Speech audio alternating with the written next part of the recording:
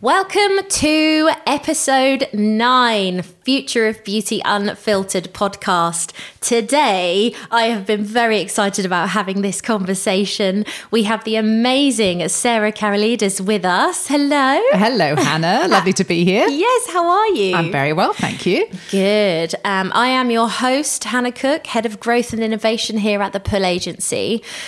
Sarah has actually very generously given us her time today to join us. We actually saw her speaking at an event not that long ago, and we were just in such awe about everything that you've been through and talking about all things nutrition that we just had to talk to you.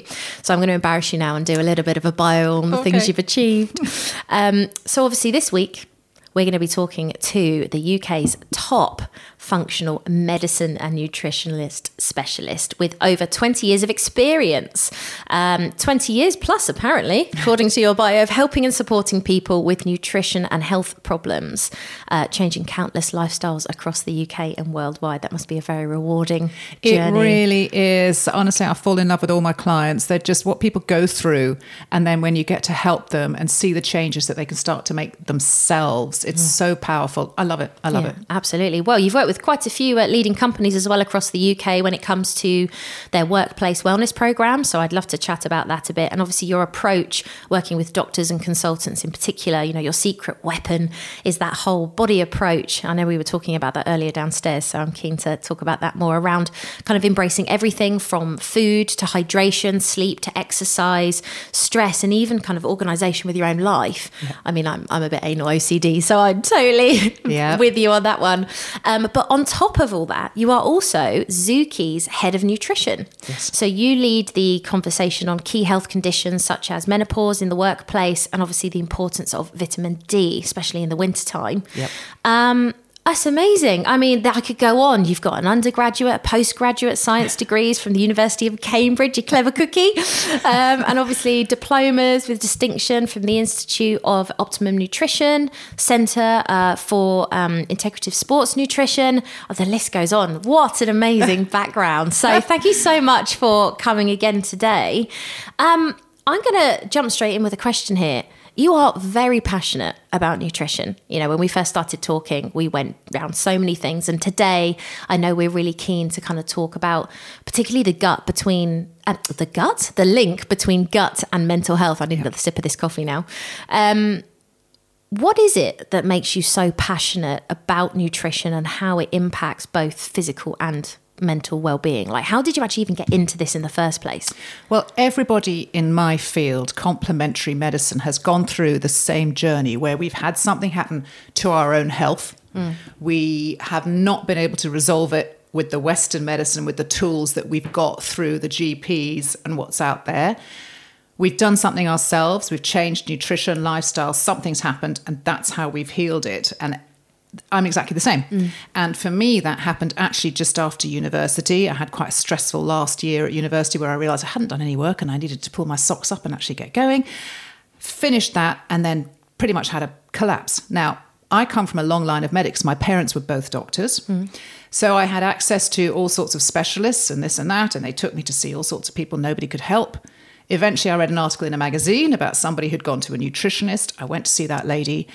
And it was a light bulb moment because it was the first time that I had realised what you eat actually affects how you are. I mean, my mother, you know, worked unbelievably hard, never got home before 7:30 at night. There'd be a piece of meat, she'd take out a tin, a packet, a frozen veg. That was dinner every day. I think breakfast was Pop-Tarts, lunch was a sandwich. You know, Charles, perfect diet right exactly. there. I was very happy with that, but it was not a good diet. Going to university, I hadn't got a clue how to cook. I think I lived off toast and pizza, as most students do. Noodles. Exactly. Didn't have pot noodles in those days, but wish I had. I might have got a vegetable that way. But anyway, it was sort of a light bulb moment when I realised that actually what you eat fuels your cells, fuels your physical and mental health. And it cured me at the time. And that was sort of that then stayed in the background. I went into banking for a while. I was traveling all over the place. And then when eventually I got married and had children, I thought, you know what, this is what I'm really interested in. And my background was biology and genetics. So I had the science there. I knew how it worked. I brought it all together, retrained as a nutritionist. And that's what I've been doing ever since.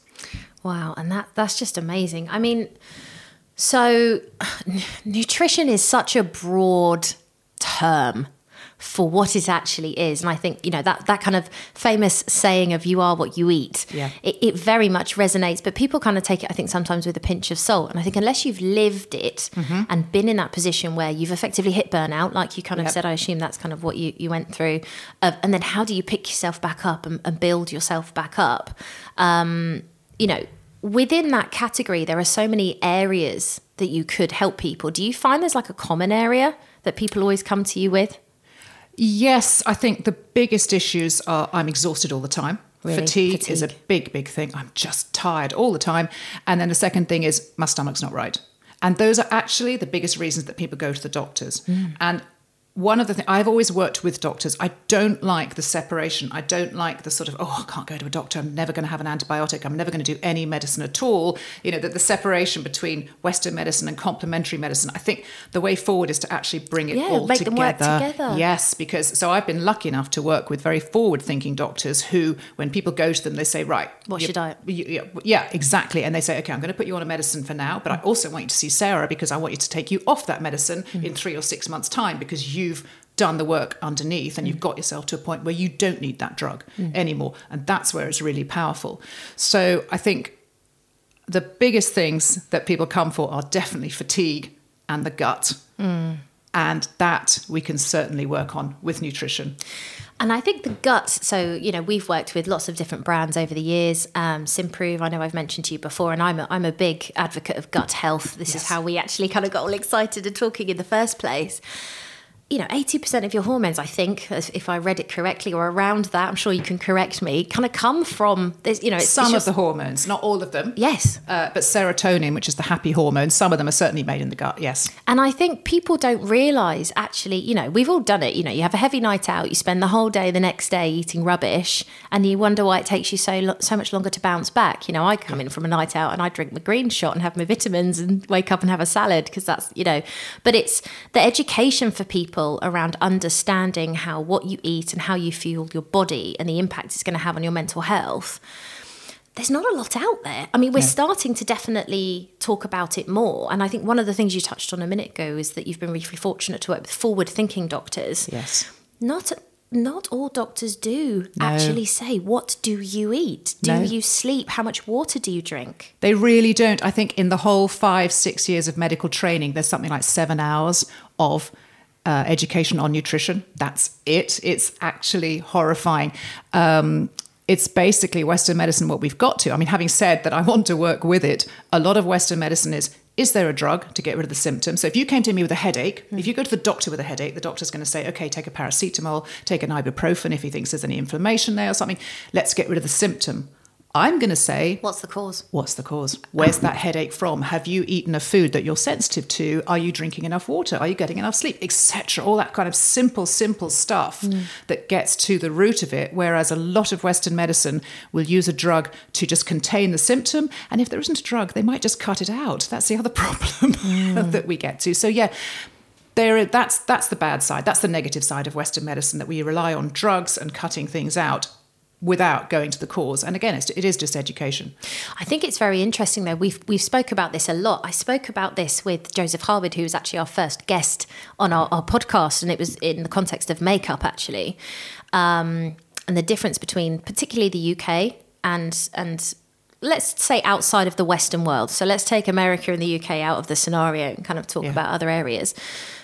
They very much, when it comes to skincare, even France, when we were talking about this with Cordaly on one of our podcasts, they look at the cause, as you've just said. Whereas here, even with makeup, you get bad skin. Before lockdown, you just covered it. Yes. You didn't sit there and say, why have I got bad skin? I'm going to get to the bottom of it. You just said, that's fine, more makeup. Yes. And you just kind of covered. And it's just a really interesting mindset. I do think it's shifting slowly. I think COVID, I talk about this on every episode and I say I'm not going to, but it was such a big pivotal point. Yes. Gosh, can't talk today, can I? In people's mindsets of going, I need to look after myself. Yes. And the cause rather than fixing the symptom, which is obviously what you said. So there's definitely a bit of a a learning curve that even GPs need to go on both through. sides, that's right. Yeah. To go, hold on a minute, our Yes. customers, our patients are thinking differently. Yes. Maybe we need to think a little bit differently too. Well, it's interesting you say that. I work with a lovely dermatologist, Professor Al-Niami, who is top of his game in terms of lasers and special treatments. And one of the things he deals with a lot is rosacea. We had so many discussions over lockdown and whatever. He now sends everyone to me because he knows that rosacea is very often linked to a problem in the gut, something called H. pylori or leaky gut, things like that. When we work together, so he will sort of get the lasers out and deal with the topical stuff, but he'll send the people to me. I deal with the gut. I know we're getting away from mental health here, but No, it's fine. and it works, it solves the problem so much faster. The rosacea goes, people understand what they can do, and it's not going to come back. So he's great, and he's exactly at that point where he's thought, hang on a minute, there is more. I know what I can do with the machines and the lasers and the treatments and whatever. I've got all that. But actually, there is this other side to it that if we work together, it's so much more powerful. So why does rosacea, why is gut connected to that? Because obviously rosacea is one thing, but eczema is another. Eczema, Yes. there's so many Yes. kids now that are actually not only having more eczema than they did before, but it's worse. Yes. Like, it's horrendous, these poor little kids sometimes. And a lot of the time people go back to, do they have allergies? What's their diet like? And gut health. What's gut got to do with rosacea? Well, the skin is the largest organ of detoxification in the body. If you think about it, it's an area where we can get rid of things. Now, if your gut is compromised, if the lining of the gut is not particularly strong, or you haven't got the sort of mucus layer that keeps everything out, it's a bit like a mosquito net, the gut lining. I always say it's a bit like a mosquito net. And if you've got something called leaky gut, which is a term we hear thrown around a lot, it means the holes in the mosquito net have got too large for whatever reason. Things can start getting through. They get into the bloodstream, they cause reactions, and one of the areas they can get out is through the skin. So this can be at the root of a lot of problems like eczema, acne, rosacea, all of them. There is always a link with the gut. With children with eczema, it's often genetic. However, we have seen amazing results. We have a fantastic case study that we're about to release where we had a little toddler, gorgeous little boy called Cooper, who was taking omega-3, the fish oil product that we have. And it was actually completely by chance. His mother read omega-3s were good for children. His eczema, which was awful, cleared up in a couple of weeks. And she didn't really put two and two together. But then they went on holiday and she forgot to take it with her. And it went back and his again. eczema came back again. So the fish oils, that's kind of working on the integrity of the skin and the gut membranes itself. So you've got your genetic problem, but then you've also got the integrity of the skin. And this is where all the nutrients can help. So things like fish oil, finding out if you've got a parasite or bacteria like the Helicobacter pylori that I was speaking about before that often affects rosacea. There are so many links with the gut. Yeah. But that's, if things are getting through the gut that shouldn't, they will often come out through the skin. Wow, that's amazing. And I think we've just spoke about the gut quite a bit, so you've transitioned me really nicely onto my next question, actually, while you have a little sip of your coffee. There's a lot of physical side effects. I love that analogy of saying it's a mosquito net. I really do. That makes so much sense. Because even I struggle with my gut. I always have. I actually ignored it for years. I kind of just lived with it. Like we were saying about with women, you just kind of get on with it. Yep. And it's really now in the last couple of years, I've really started kind of taking the time to understand it better. But one of the things I noticed, I don't eat gluten anymore. I have an allergy. Yep. Not celiac, thank goodness. No, but a sensitivity. Very much got tested to it. But in the time, obviously, when you get tested for celiac, you have to eat it. Yes. Oh, God. And my mental health really suffered because of it, massively, to the point where it's terrified me to kind of eat it again, and because of that process and the physical reaction. So a lot of people, there is a powerful connection between gut and mental health. Yeah. Can we talk a bit more about that? Like, what actually is the connection? Why does it make a difference? Because it makes no sense, right? For my little baby brain, I go, why is what's in my tummy going to make me feel bad? Yeah, well, you've just mentioned your baby brain. You've got a second brain in your gut. You have as many neurons in your gut as the brain of a small cat. No way. Where there actually is a second brain. There are all these neurons, nerve cells down there, and they are communicating with the brain in your head. So, the butterflies in your stomach, we talk about that feeling in my gut, it just wasn't right, or whatever, that gut feeling. You do have nerve cells in the gut. So there's three main reasons why the gut affects mental health. One is actually what we eat, whether we have any deficiencies or even excesses. I'm talking about alcohol, cigarettes, sugar, bad foods, processed Chemicals, foods, chemicals, etc. So that could be excesses. But deficiencies of any nutrients, especially the B vitamins, can really affect mental health. So that's the first thing, actually what you're eating, whether you're getting enough or too much. The second thing is the lining of the gut that we just spoke about, the mosquito net. And once that's compromised, which is quite easy if you're eating a poor diet, if you're stressed, too much alcohol, antibiotics, blah, blah, blah, daily life really, things then start to get through that. So then food sensitivities. You just talked about gluten. That's a really interesting one. No human being has the ability to digest gluten. We don't produce the enzymes that can metabolize and digest gluten. There's no such thing as sort of, human-produced glutenases or whatever. However, if your gut is functioning really, really well, then you might be able to tolerate it and pass it through the system and excrete it out the other end. If you've got problems with your gut, then gluten is going to be one of the first things that gets through that mosquito net and can set off problems. So like you said, it's not an allergy. There's no sort of genetic allergy underneath there. But the fact is, when your gut's compromised, gluten's going to be one of the first things that sets it off. Yeah, well, it was interesting because actually I was shocked because I was waiting to see that I was lactose intolerant because I struggled with dairy. Yes.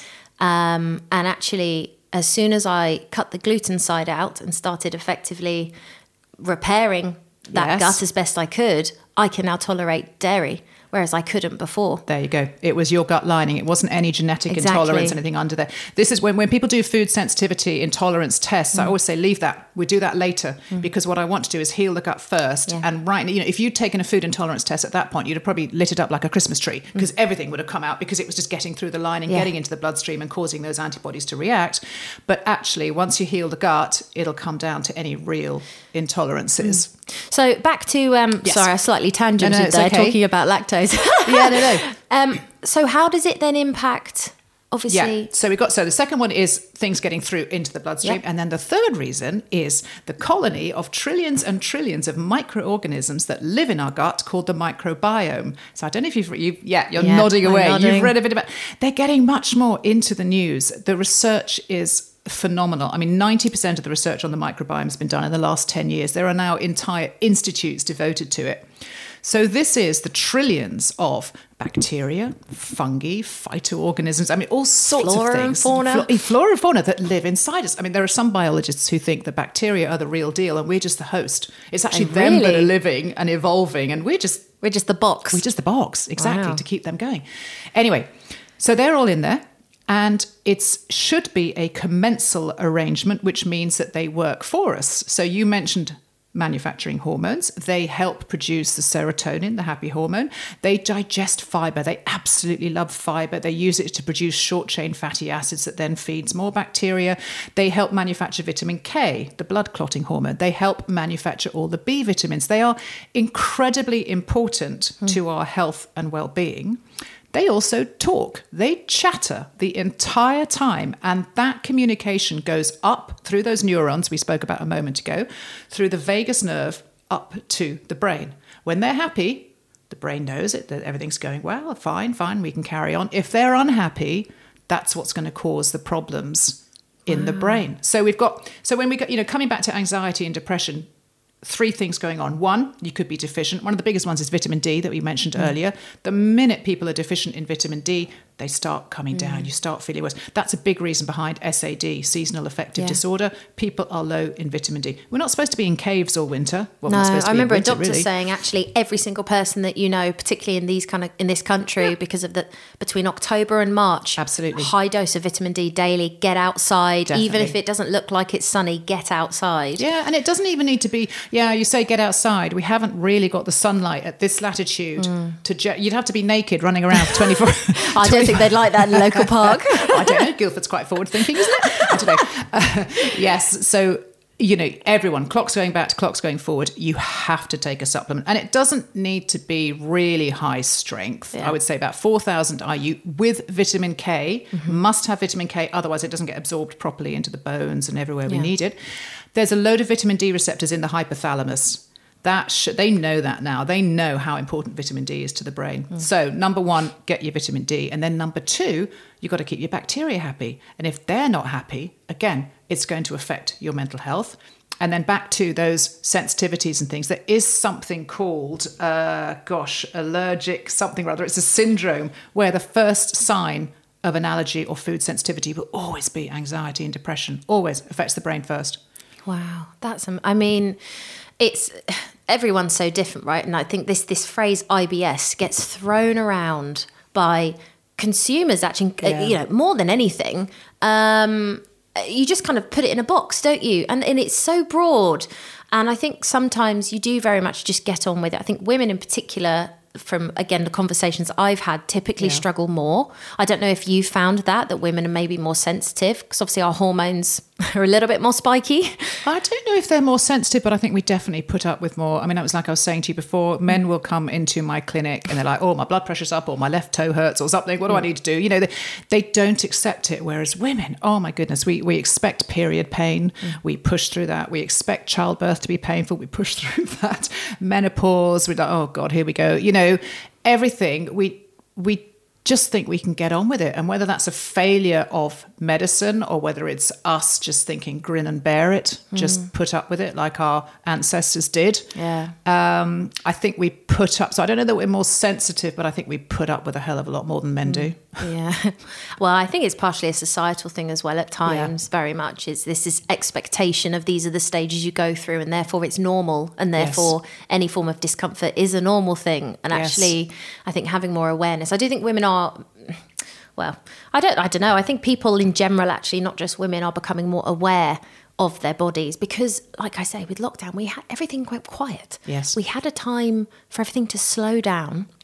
And, you know, some people drank a lot and they noticed the side effects of that, and other people didn't. But a lot of people actually got very, very fit, very physically fit and healthy. I mean, I was definitely one of those people. I left lockdown fitter and healthier than I'd been in years. You know, I literally was like, I kind of came out of lockdown and went, but where'd you go? Yes. Because it was an opportunity to sit there and take stock of, you know, it's very rare that life slows down that much, right? Yeah. And I think that's definitely something that lots of brands, GPs and things are kind of paying the price for actually a little bit now, is what do we do next?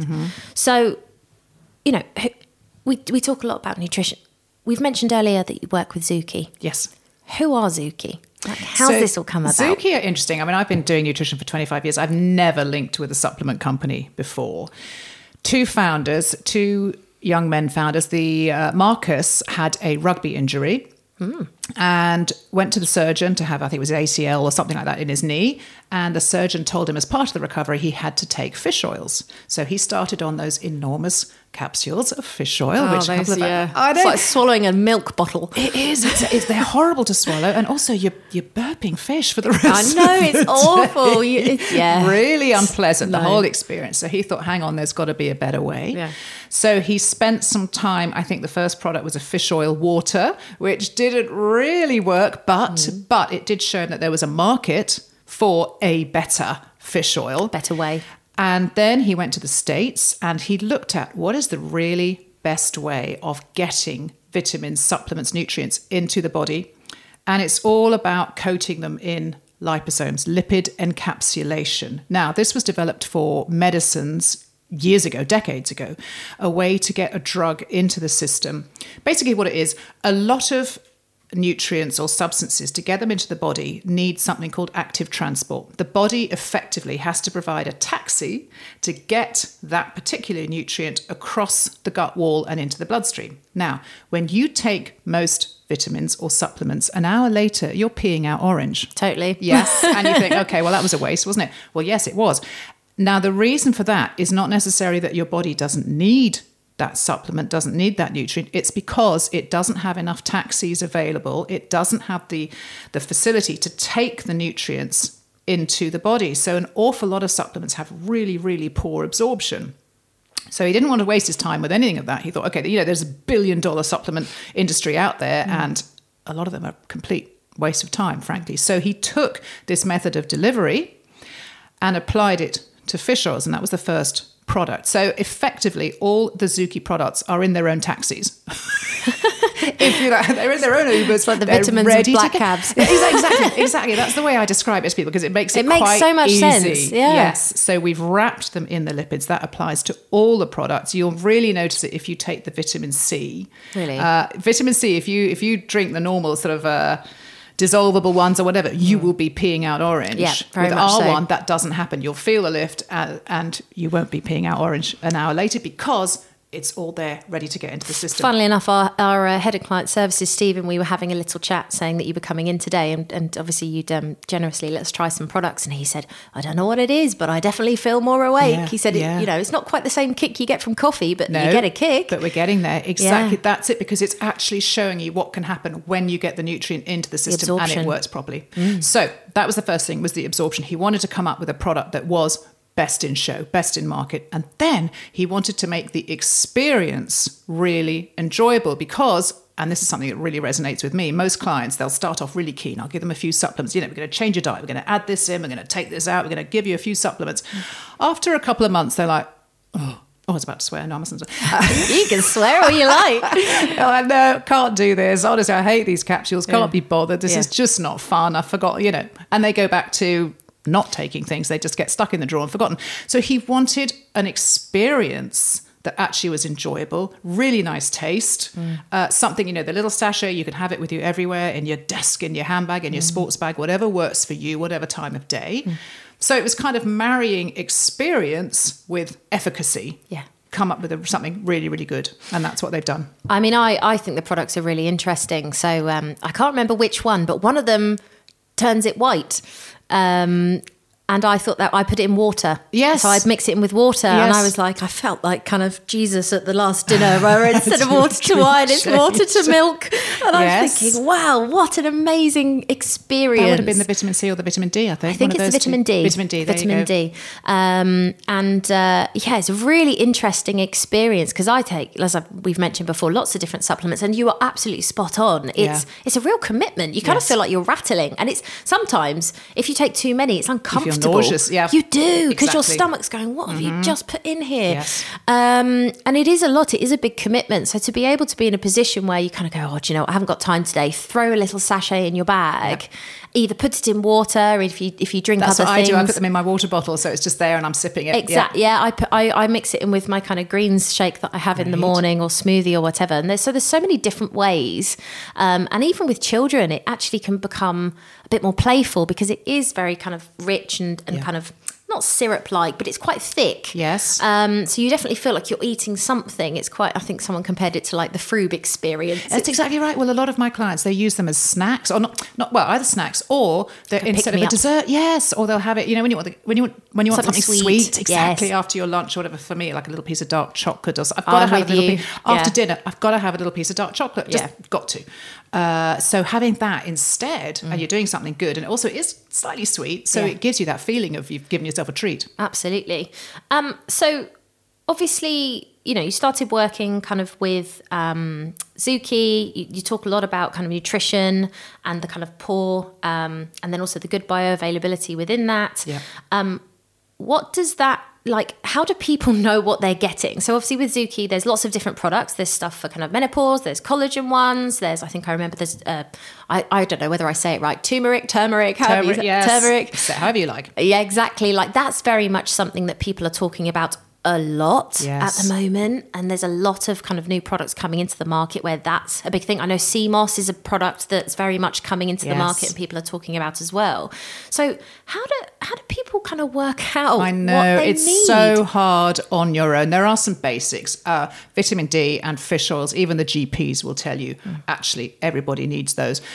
But I sound like I'm blowing my own trumpet here. Honestly, what you need to do at some point is go to a nutritionist, have some tests done, and work out what you need. Because age and stage, what you need at 30 years old, heavy periods, vegan diet, whatever is your lifestyle and stage, is going to be completely different to when you're 50 or 60, menopausal, diets changed, not producing as many digestive enzymes. It changes radically throughout our life. So it's almost like going for a health check or like an MOT. An MOT, exactly. It is just worth getting a couple of tests, seeing what your levels are, what's going on. And then if you get the right person, work out what you can do with your lifestyle. I had a lovely client yesterday. He's got a lot of gut problems, and we were talking about, okay, you need to take these sort of antimicrobials, this and that, but he's working full time. He lives on his own. He doesn't know how to cook, whatever. So then we came down to, okay, we're going to get a meal delivery system.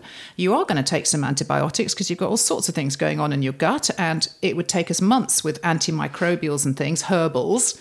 So actually, we're going to do something a bit faster. Then we'll come back to, you've got to work around people's lifestyles as well. Yeah. So getting that MOT, finding what you need personally, I think is crucial. It's really interesting, I think, because just thinking back on my own personal journey, I've never actually said I should probably go see a nutritionalist. I've just kind of tried to work it out on my own because it is really overwhelming. And the market has exploded. Like you mentioned, it's probably more than £1 billion kind of market now. It's just, when you look at, I think the supplements market's predicted to grow by like 200% in the next 7 years. There's constantly new products coming out. I have people, I'm going to release this vegan collagen and all this and that. And it's, as a consumer, it's overwhelming to know which one you should take and why. Like look at just collagen for an example. Like that one little section is huge. It really is. There's powders, there's tablets, there's liquids, there's I think there's cakes you can eat now with it in. And it's kind of, is it animal proteins? Is it marine collagen? Is it plant-based? And actually, it's a bit like with HRT and menopause. And I was trying to, like I said to you earlier, having this conversation with my mum. Yep. One is putting something back in. Yep. With HRT. And kind of a natural supplement version is actually trying to trigger your body's own processes for producing it. So they're actually very different things. Yes. But the way in which sometimes the market communicates, you wouldn't necessarily know that. I know. Well, collagen's a really interesting one. I love it. Collagen is unbelievably important to the body. It's the most abundant protein in the body from the age of about 25, 30 years old. I know, it's very depressing. I know. It's so young, isn't it? Too soon. We start producing less and less. So we lose the ability to produce it at about 1% a year. Then, during menopause, as if we didn't have enough problems, that's production really falls off a cliff. So by the time you're about 60 years old, you're actually trying to fuel your body with about a third of the collagen production that you had when you were 25. Now, it's not just skin. Obviously, the beauty industry markets it as skin, hair, nails. Ligaments, It's ligaments, it's tendons, it's bones, it's absolutely everything. There is a reason why 50-something women have far more Achilles tendons, knee, shoulder, hip injuries because as estrogen falls, that's when the collagen production goes, etc. So we really lose that. Taking collagen, again, it's fascinating because it's the one nutrient that when you take it actually stimulates the body to produce it itself if you take it with vitamin C. So no other nutrient does that. We're either just replacing or replenishing. Why do you have to take it with vitamin C? Because it's the vitamin C plus the collagen that pushes the body to start producing it again. Okay. For some reason. A lot of products don't have vitamin C within it. They don't. So they're still giving you collagen, but they're not giving you that extra kick. It's that taxi. Exactly. Yes, it's my taxi again. They're not giving you that extra kick of getting the body to stimulate its own production. So taking it with vitamin C is that much more powerful.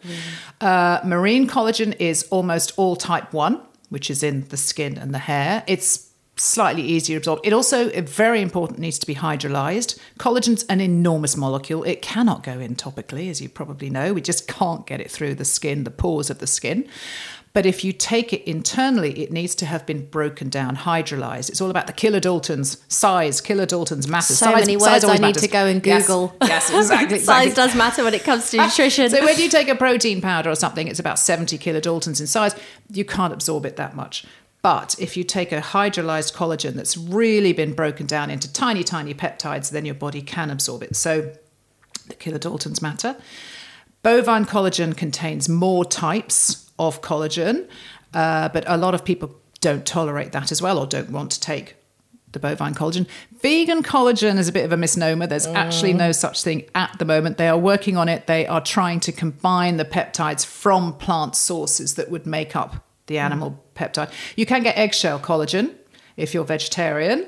But the vegan collagens, they are sort of collagen-like again supplements. So that's what I mean. It's about kind of trying to trigger a thing rather than putting it back in. And that's where, as a consumer, it's really hard because no one's actually talking about that in this detail. And I think if you did, it would really empower you to make decisions. So, I mean, collagen, what's the best type then to help come back in? I would recommend a marine collagen is the easiest absorbed. So of hydrolyzed, low molecular weight marine collagen with vitamin C would be the way to start. And is it type 1 and type 3? Yeah, exactly. And then, you might try bovine as well, but I would recommend a marine as more acceptable to everybody. Yeah, that's really interesting.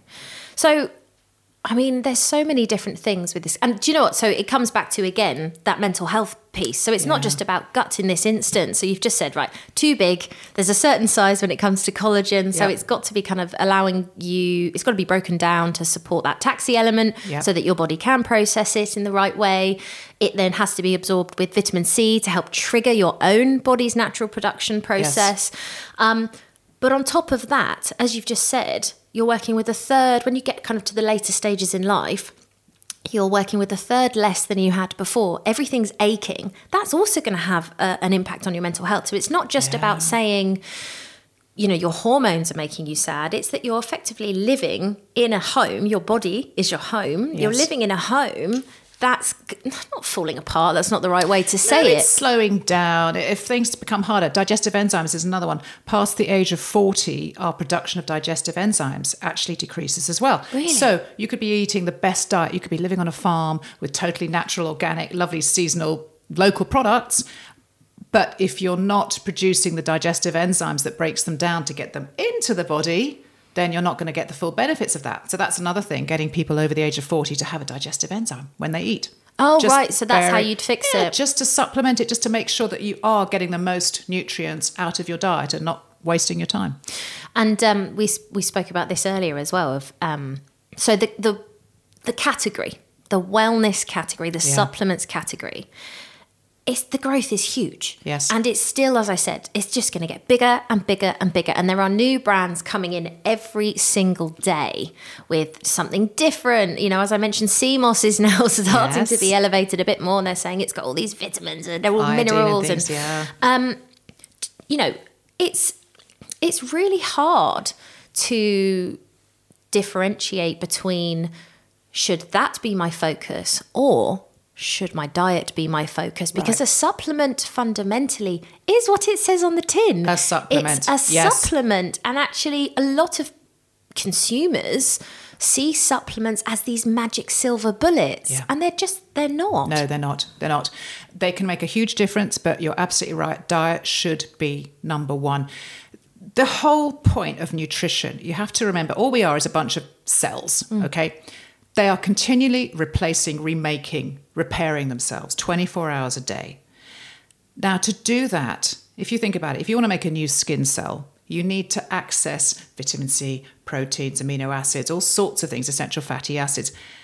There's no magic store in the body. There's no Deliveroo, Amazon warehouse, whatever. I know, wouldn't it be? The only place you get the nutrients to make new cells for your body is through what you eat and drink. So, Hannah, if we were to sit here in a year's time, 365 days, over 95% of your body will be completely new. Wow. Okay? Over 95% of your body will have been replaced in that year. So if you think about it, it's so important. You've got to make a new skin cell, like you were saying.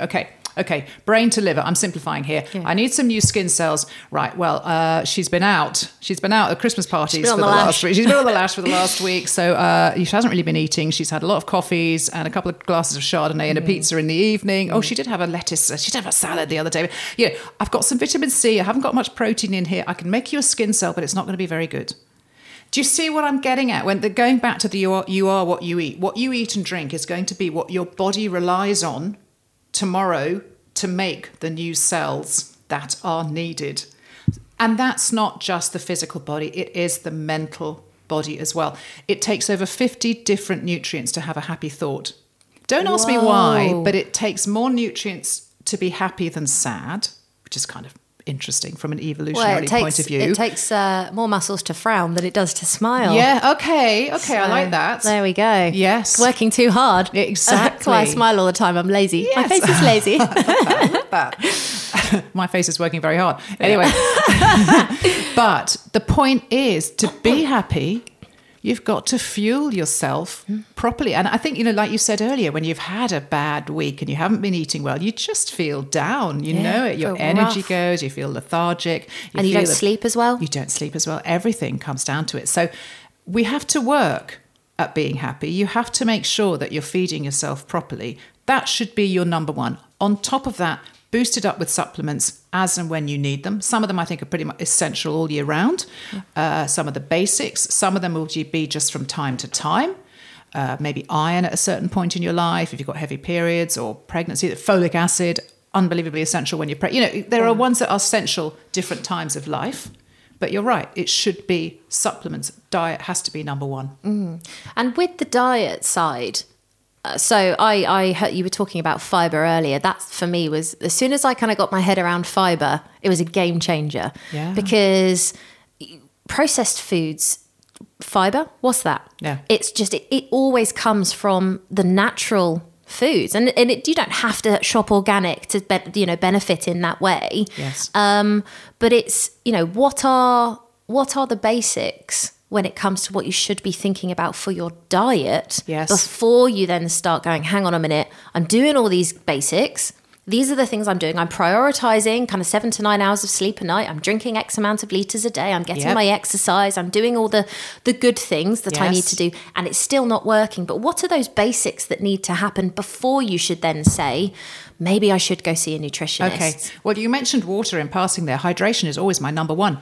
I often spend a lot of... Look at the size of this bottle. Enormous. 2 litres. Everyone goes, that's massive. I go, I drink 2 a day. Well done. It never leaves my side. Doesn't it make a difference when you started doing that? I've always been a big water lover. Yes. Very lucky. My sister, however, is like, bleh, hate it. But I can drink any kind. It changes my personality, but not only that, my performance in work. I can think faster. If I'm sat there and I'm sluggish and someone's talking to me and I'm like, I haven't drunk enough. Yes. It's my default. Yeah. Well, actually, it's interesting. There are studies on that. Even a 4% drop in hydration can cause up to a 10% drop in performance, mental and physical.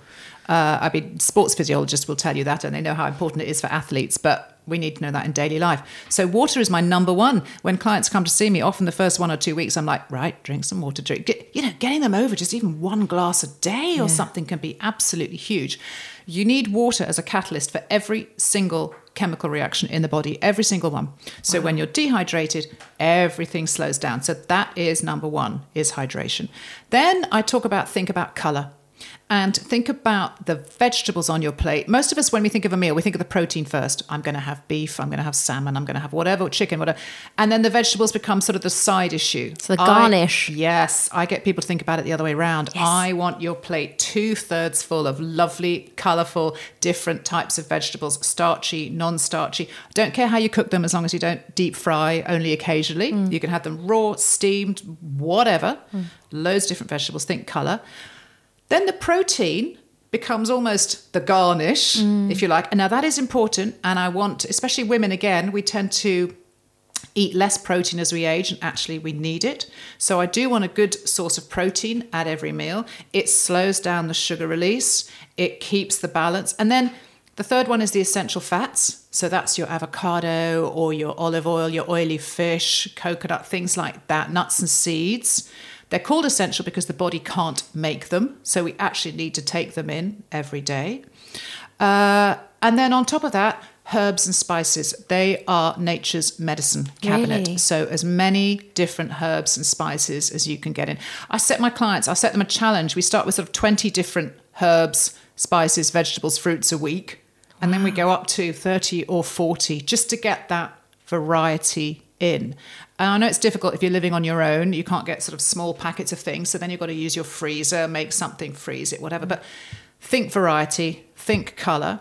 You spoke about fibre. Unbelievably important to keep the system going. And this has been a big casualty of the whole keto movement. Totally. There is a place for keto. There's a lot of science behind it. It works for certain people, certain conditions, whatever. But when you cut out the fibre, everything slows down. The bacteria, the microbiome suffers. So even when people are kind of trying to lose weight or going keto, I really insist on one starchy vegetable a day, one serving of sweet potato, parsnips, brown rice, butternut squash, something that's going to give your microbiome something to munch on. Yeah. Definitely. It's amazing. And I think that's definitely one of the biggest things. This has been fascinating. But I think there's so many things we could talk about. But why do you think, and it's just more your personal opinion, you know, you spoke to so many different academics, doctors, whatever, about these kind of different categories. Why do you think consumers are more aware of it now? What's been the shift? I think the shift has been that actually we have been failed a lot by Western medicine. There isn't anyone, you know, you go along and you start on one pill, then it's 2, then it's 3, statins, blood pressure. You know, I mean, there's this whole sort of rhetoric about you get to 50, now you got to go on your statins and your blood pressure. No, absolutely not. I think education is a big part of it. There is a big gap between the educated public and people who don't know as much about it. And there are a lot of sort of hardworking families out there who no longer sit around the dining table I work with a school in Westminster where the kids, a lot of the girls come in with a 2-litre bottle of Diet Coke. That's their lunch. They haven't had breakfast. They've got Diet Coke for lunch. They won't have a family meal in the evening because their parents are working 2 shifts or something. You know, they go back and it might be a packet of something or whatever. So, you know, saying that the public are more educated, I think we've got to qualify that. Certain sections of the public are a lot more educated and aware now. Totally. But there is an awful lot of the public who really haven't got a clue because they just haven't been told. They walk into a supermarket where there's aisles and aisles of products that should not be marketed as food because they are not, but they're cheap and that's what they're living off. So, yeah, a lot of people are more educated and more aware, but we've also got to reach a lot of people who aren't, I think. Do you think, I mean, I have this discussion a lot. So I've got a 5-year-old who's just kind of entered the education system year 1. And you kind of go through the whole, this is what we're going to teach them and this is what we're going to do. And one of the things that I noticed straight away, and this isn't a reflection on his school because actually he's in a very wonderful school, he's very lucky, but is the lack of education around food. Yes. So he does come home and I, again, because I'm very much about food, he eats lots of different types of fruits and vegetables and we kind of try and make it fun and playful and this is the rainbow food and what colour's this, and finding the ways to kind of, again, make food a game and educate yourself and push you to try more things because kids are fussy, as we know. Yep. But schools, no matter what stage of life, they don't see. I've never used the pie equation since I left. I know, so why don't you teach me about real pie? Yeah. Yes. There's definitely something at a much bigger level where we have a responsibility to help people really understand how to live, because we are living longer. Yeah. You know, we're living longer lives. You know, just all of the different things. We actually met with someone on a podcast that's coming out tomorrow, actually, where she was talking about her own experiences in the supplements world and how physically we're about 10 years more aged than we were from our previous generation because our cells are just not firing because life is more stressful. Yes. You know, life is faster. It is more stressful. Like you mentioned, people are having to do more things because of cost of living. And you could sit there and talk about all the different reasons for it. But we don't educate people enough just at a core basic level. Do you know what? I have 2 dreams. If I could be Prime Minister tomorrow, if they got rid of Rishi Sunak and put me in number 10, I'd do 2 things. One, I would I would teach every child in the country to cook. We got rid of home economics, I don't know, back in the 80s, 90s. And, you know, it was a bit rubbish. We learned how to cook pineapple upside down cakes and stupid stuff, but at least we weren't scared of the kitchen. I would teach every child in the country to cook. It breaks my heart when children go through years of pretty poor diet. Then they go to university. They haven't got a clue what to do. They live off pasta, beer, yeah, that's it. And then their mental health goes because they haven't had a vegetable in weeks. They haven't seen the sunlight. They don't know what they're doing, and they really struggle. I would teach every child. I teach every child how to make a vegetable, how to cook, and just look after themselves. And the second thing I would do is, instead of GP surgeries, we'd have health hubs. You would have a physio, a PT, a nutritionist, everything you need there to actually, so when you go to the surgery and say, here's my problem, they're like, okay, right, you're going to go and see an exercise person, you're going to see a nutritionist, you're going to see a massage, whatever it is you need, sleep specialist, and we're going to get you to sort yourself out by yourself without needing our drugs and everything else.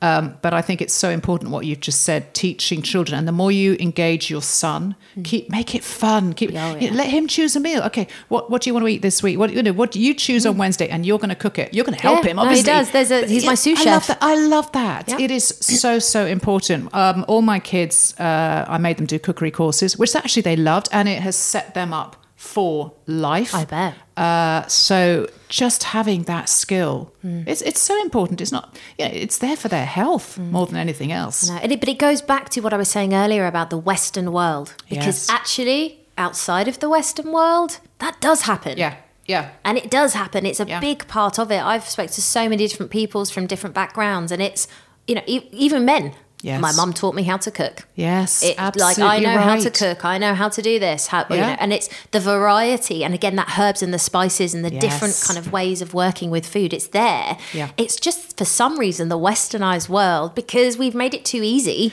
to be lazy. Well, we have. I mean, look at breakfast. Okay, Britain, America, Canada. What do we think of as breakfast? A packaged cereal, bread with jam, something like that. Any other country, you've got meat, fish, eggs. I was in Vietnam, fruit. Vietnam, they do this lovely beef soup or whatever. Breakfast? Yeah, they do. They do. Wow. Fantastic. They get up, they work a bit first, and then they have breakfast, and it'll be like a beef pho or something like that. A proper meal. It's only us. We have been brainwashed since the 1950s to think that a packet of Cheerios is a nutritious breakfast. How they got Nutella advertising it recently as a healthy breakfast. I mean...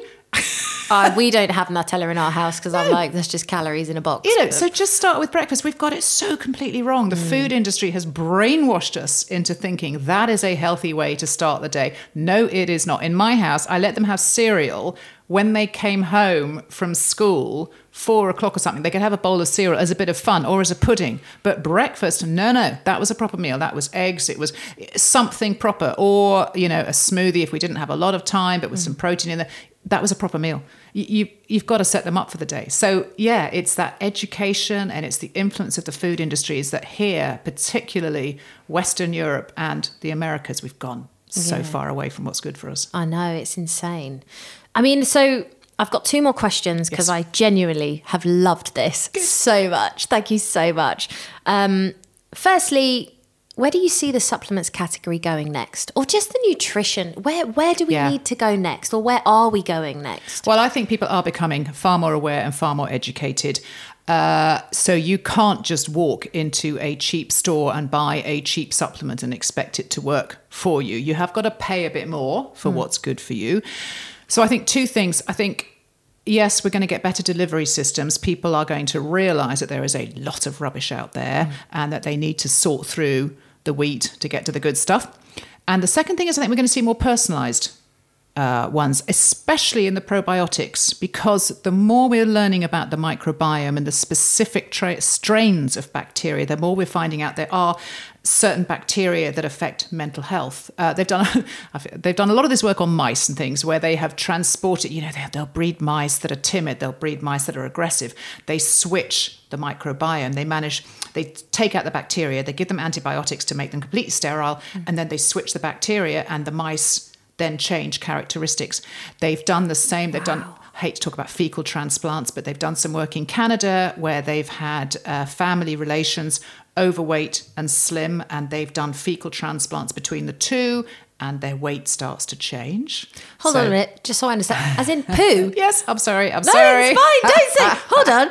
I always end up talking about... They swap poo? They basically swap. It's called a fecal transplant. They take out... they use stool samples. They use stool samples. They dehydrate them, kind of, condense them down until it becomes a pill. Right. I know. You're swallowing poo. Down it goes, and it repopulates your gut with the bacteria of the other person, and your characteristics actually change. Whoa. I know. So don't go eating skinny people's poo, guys. No, don't do that. We're not quite there yet. Yeah. But I can see a world, we're not there yet, 20, 30 years time, where they'll say, okay, they'll analyze your microbiome and they'll go, right, you need this strain, that strain, the other strain, and here's your poo pill. Oh, my Lord. Your probiotic. Let's call it a probiotic pill. And off you go. Wow. So I think it's going to become more knowledgeable, and I think it's going to become more personalized. Wow. That is amazing. Blown my mind now. Never going to look at poo the same. I know. So we have one question. I have loved this. Thank you so much for joining us today. I have one final question that we ask every single guest on this show, which is, we have a lot of marketeers in particular, so people that are actually controlling the communication that's going to these end customers and consumers that we're talking about.